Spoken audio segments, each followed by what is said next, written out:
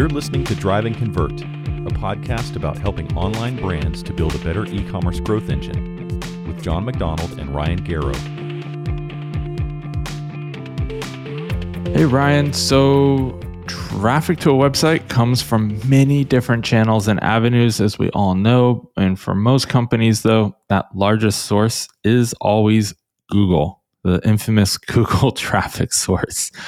Now, from previous conversations with you, I know that Google Shopping and spend and traffic can have a really positive impact on organic traffic in Google, which always has blown my mind when I've heard that, because I heard from you recently too that there are several types of search engine optimization that can have an impact on paid search, not just on page. So look, this really confused me, right? Because I thought Google kept everything separate. You can't spend money to grow rankings within Google.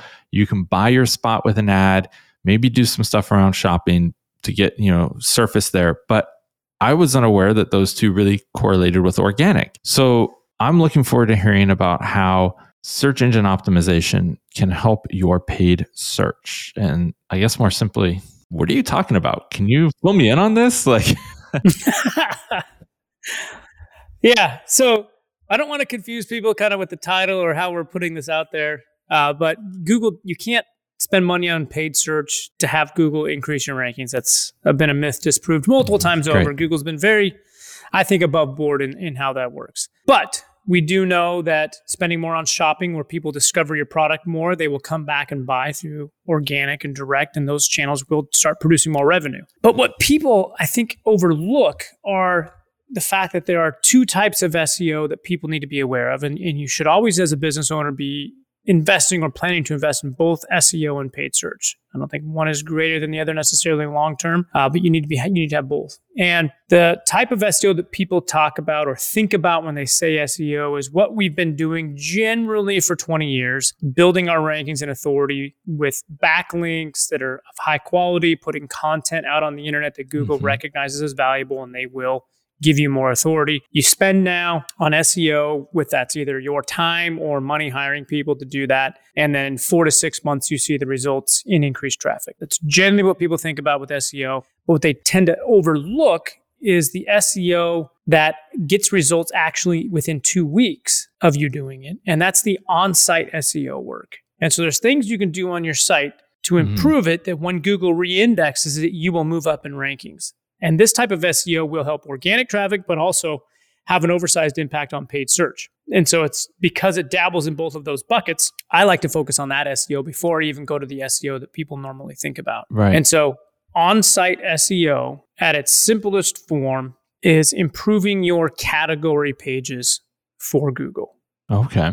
So you're talking content, better imagery, things of that sort? Yeah. The content, the tags, the titles, things on that site that Google indexes and sees have a lot of benefits around your website and traffic generally. And so if you do a search for your product, and so if you sell Nike shoes, and that's the broad search that has lots of traffic, you will notice on Google, most of the organic results are for categories of Nike shoes. It's not one specific Nike shoe, like a shopping ad would be. Because Google, based on that search, knows that you don't know which specific model you're looking for, or if you're looking for men's or women's. You're looking for Nike shoes. And so often the high volume terms are going to be category pages that Google is going to be indexing and sending traffic to until people get more and more specific with their searches. And that's how people generally move down a funnel, is like gradually do my research, figure out, okay, now I know I need to be searching for men's Nike shoes. Then I see that page. I'm like, oh, I need to be searching for men's Jordan Nike shoes. And then I'm like, I really want to search for Jordan 4 men's shoes. And then that's when I'm getting to more and more specific and even adding color onto that. And people will do that through a search funnel. So, but the biggest advantage is saying, all right, I have this category page and I need to have a description on that page about what's on that page that Google can see. And it doesn't necessarily matter for searchers, because if I'm searching for Nike shoes and I'm on a page of Nike shoes, I can see their Nike, I can see their shoes. I don't need to read that text to see it. And so putting that on there, though, will have an outsized impact on quick increase in rankings. And so I like to start this by telling people to go to SEMrush or some site like that to be able to see what is Google doing with your organic site? How are you average ranking on there? There's some wonderful reports on SEMrush. It's the one I use because it's probably simple enough to me to dive into very, very quick. I don't get super deep on a lot of my analysis. Yeah. I get high level and figure out some strategy and then move off of that. But SEMrush has some great things they've done from an organic perspective. They scrape these results pages and they know generally where you're ranking. Obviously, you rank in different parts of the country differently, and search intent and my previous search history is going to impact my organic results. But generally, we know that, hey, you're ranking here on this keyword. And SEMrush also brings in the average volume of searches a month. And so to start to see where your site could have a quick impact on this, you go to SEMrush, click on the organic rankings, sort it by volume, and you'll start seeing where your site is ranking. So if you're ranking on number 70 or for a term with 10,000 searches, you're still getting zero traffic because you're stuck somewhere on page 7. But it'll also show you which page is ranking there. And when you see that, you're like, oh, this page is ranking for that. And I'm seeing the term Nike shoes, goes to my Nike shoe page. That's great. You can click it actually in SEMrush and it'll pull it up. Very simple. And you can see there's nothing on that page other than my title that says Nike shoes in text that the search engine can scrape and understand. And so you take those category pages and you write that paragraph of text. You maybe make sure that your title is short and appropriate for that search. You make sure the H tags on the site are appropriate for that, and it's not, including random other characters, or doesn't have your brand first. It doesn't have sizes first, maybe, if you're looking at shoes. That information on your site will raise the ranking within 2 weeks. And it really depends on your competitors, on what they've done or what they're doing. But within 2 weeks, you can assume that you're going to have more value to Google. They're going to raise you up there. And that's by no means a bad thing when you're getting quick results on SEO. Yeah. So if you're looking at all of this, and I'm hearing from you that, okay, do on-site for sure.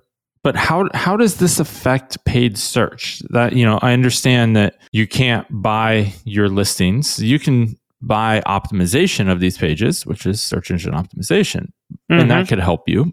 But how is this going to affect your paid search? Right? To me, it doesn't feel like it would. So that's what was kind of shocking. So tell me more about that. For Google Ads, if you're running text ads, there's something that Google has called the Google Quality Score that basically gives you 3 components that says, if you do well here, we're going to let you pay less than your competitors for the same search. So there's always a value having a higher quality score. It's 1 to 10. And there's 3 components. There's the expected click-through rate. That's always relative to your competitors. And so somebody may come to me and think, well, I have a 7% click-through rate. That's great, right? I'm like, no, there's no way of knowing that. It's based on your competitors. And what are they getting? If Google knows that compared to your competitors, you're getting a 7% click-through rate on the same search term and they're getting a 10% click-through rate, guess who Google wants coming up higher? Right. It's because it's more relevant to the searcher, and that's what they're understanding. And that's going to drive more money for Google in the end because more people are going to click on it. Okay. Yep. It's Google's makes decisions for themselves. They have shareholders. They need to make money, and that's fine. Hey. It's their platform. So higher click-through rate is good. And then the ad relevance. So they're saying, all right, does your ad have instances of the keyword that was searched in it?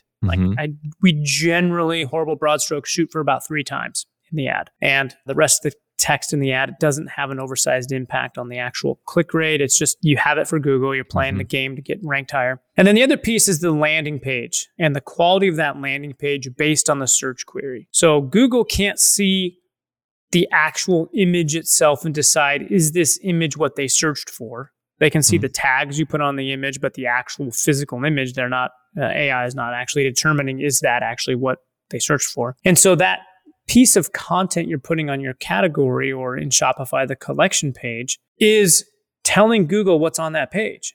And if you have that keyword in that content, Google's going to think this is a more relevant page to what they're searching and give you a benefit by lowering your cost per click through the increase of quality score. And it's a very easy thing to tie together and see the changes because quality score is reset every time somebody searches and every time your ad shows. And so if you make a change on the site to that description, today, you see that I have a quality score of 7, and you can break down the quality score components using columns in Google Ads. Now, if you haven't done that before, you can get to all your keywords in the list in Google Ads that you're showing a text ad for, go to columns and add quality score. And you can see, all right, what's my expected click-through rate? What's my ad relevance? And what's my landing page quality? Okay. And it'll tell you, you can either get below average, average, or above average. There's only 3 pieces to it. If you've got a lot of keywords, I like to push it down into an Excel pivot table. So I download it, put pivots on it. You love your pivot tables. I love pivot tables. It's all about it. If you're running Google Ads and you don't use pivot tables, you're wasting a lot of time. We still use Excel a lot in Google Ads. But that can find really quick your below average landing page quality scores. And you can focus on those first, saying, okay, for whatever reason, this landing page, I'm getting dinged. And it's the largest component. It has about 6 of your 10 points associated with it. So moving from below average to above average can give you a significant boost. And you're probably getting zero or very little traffic if you have a below average landing page score. You're listening to Drive and Convert, a podcast focused on e-commerce growth. Your hosts are John McDonald, founder of The Good, a conversion rate optimization agency that works with e-commerce brands to help convert more of their visitors into buyers, and Ryan Garrow of Logical Position, a digital marketing agency offering pay-per-click management, search engine optimization, and website design services to brands of all sizes. If you find this podcast helpful, please help us out by leaving a review on Apple Podcasts and sharing it with a friend or colleague. Thank you. Optimizing your site increases your quality score, which then helps you get more visitors and makes your ads more effective because it's going to be ranked higher in the list. So if you're on the search results page and there's 3 items, the one that comes first has the higher quality score. It's not just how much you bid, or is it how much you bid and the quality score? What other factors make you in here? Okay. Yeah, Google keeps a little bit of a black box in play. Yeah. But they say it's the ad rank, which generally we know is the bid and the quality score going into play. And so the highest on the list is not always bidding the most. You could actually pay less per click and be ranked higher. Generally, I guess it's not always the case, but generally the higher up you are in rank on that first page of Google, the more clicks you're going to get, the higher your click-through rate. And you obviously want more of the traffic if you're bidding on the keyword. And so improving the site experience for a Google perspective, and we're not talking about, unfortunately, sometimes for Google is not always best for the user, but you got to get the traffic to be able to determine if it's good for the user. So get the traffic from Google by increasing what Google thinks of the site. And often it's a pretty simple implementation to get this text on there. It's not tremendously complicated. I don't think you need to have a master's degree in on-site SEO to be able to do this. I've done it on a lot of my own sites, and it's just having something there is better than nothing. And using general logic is saying, okay, I'm writing this for the search engines, not necessarily the user. So I want to make sure I have the right density. It's got to read in normal English because people are still going to see it even if they're not reading it, but just get it on the site. And most small sites that don't have this are going to be on Shopify, just from a numbers perspective. Right. We know they have over 1 million people using it. And so in Shopify, this is the collections page. And when you're putting that description in on your collections, in fact, I was just talking to a company that I'm helping advise in this area, and the business owner had all the descriptions already put on there, but they weren't showing on their Shopify site. Oh, okay. Well, that's interesting. And so we've dug into it, and it's the theme. The Shopify theme she's using doesn't pull those descriptions in by default. And so some themes do it and some don't. So if you put it in there and your theme doesn't have that when you go to the collection page, you need to get a developer to force that theme to show it. Okay. And if you have a choice, put it below the product results on that category or collection page. If you don't have a choice, just get it on there. It's going to be fine. I haven't seen a meaningful increase or decrease yet on putting that content in there on conversion rate. Right. I was going to say, is there and thinking about my conversion rate hat, of course, as always, is there a better consumer experience when you think about that, right? Like, is there having that content higher on the page, lower on the page, near the products, things of that sort? Does that seem to matter? I haven't seen it, but obviously I haven't done as much broad research on that. That's probably something in your bucket of skill set to look at.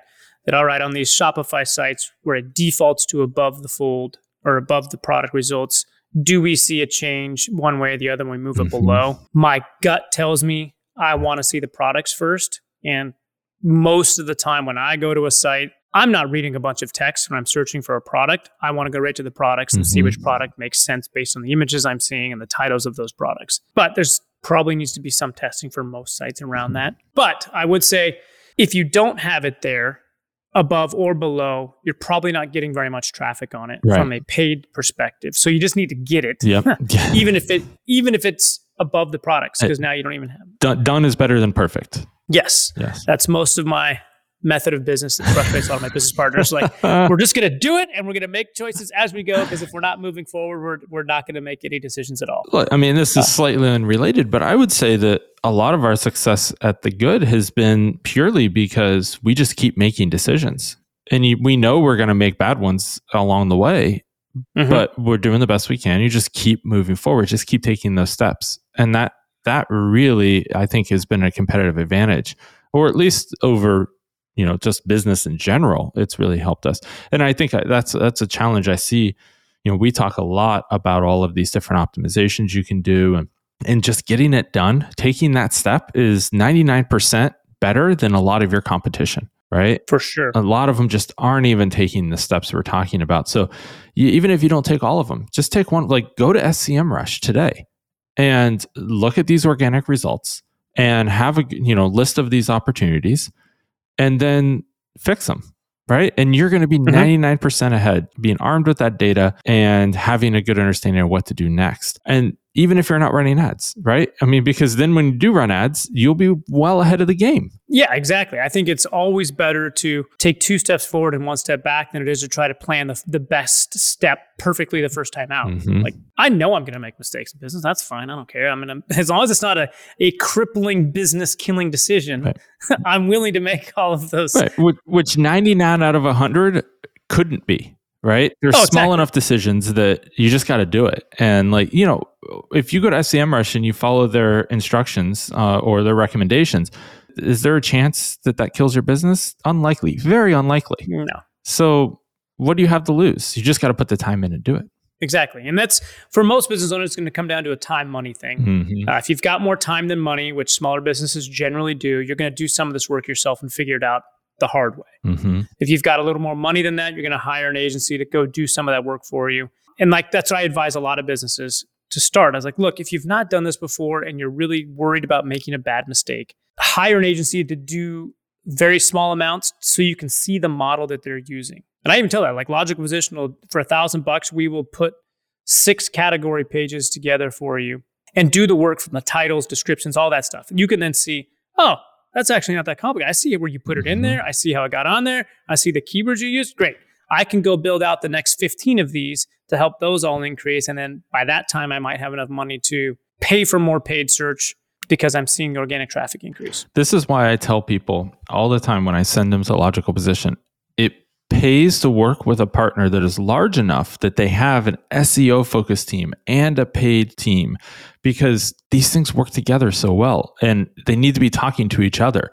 You can't just go off and do these SEO things and then not have your paid team aware of it, because as we found out today, that's going to affect your quality score, right? And so not only could you get some increase in organic rankings pretty quickly by doing some basic SEO stuff if you're not doing that, but then you can also do some offsite stuff that builds for a longer term, right? You were saying 4 to 6 months roughly. And then on top of that, you can be affecting your quality score.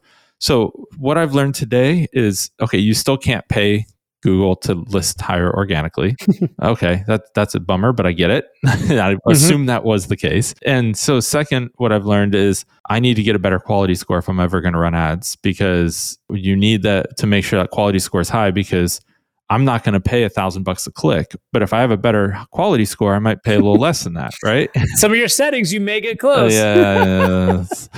Let's just bury that one and keep it buried. John likes to waste money with his spend.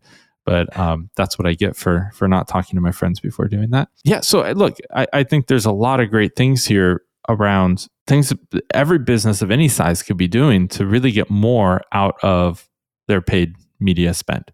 Yeah. And just business in general, best practices, laying a solid foundation to build on for a brand. Mm-hmm. I think it's an easily overlooked one for a lot of brands that can have outsized impact for that time. I mean, writing a description might take you 5 minutes if you're the business owner. Right. And that 5 minutes could produce massive dividends on both SEO and paid search. On that, we'll leave it. Sounds like folks have some tasks to do that are pretty simple. Just need to put the time in to make it happen. Or if they don't have the time, to give you a call and have your team at Logical Position make it happen for them. Yeah, I'm looking forward to it. Let me know how I can help. All right. Thank you, Darian. Appreciate it. Thanks, John. Thanks for listening to Drive and Convert with John McDonald and Ryan Garrow. To keep up to date with new episodes, you can subscribe at driveandconvert.com.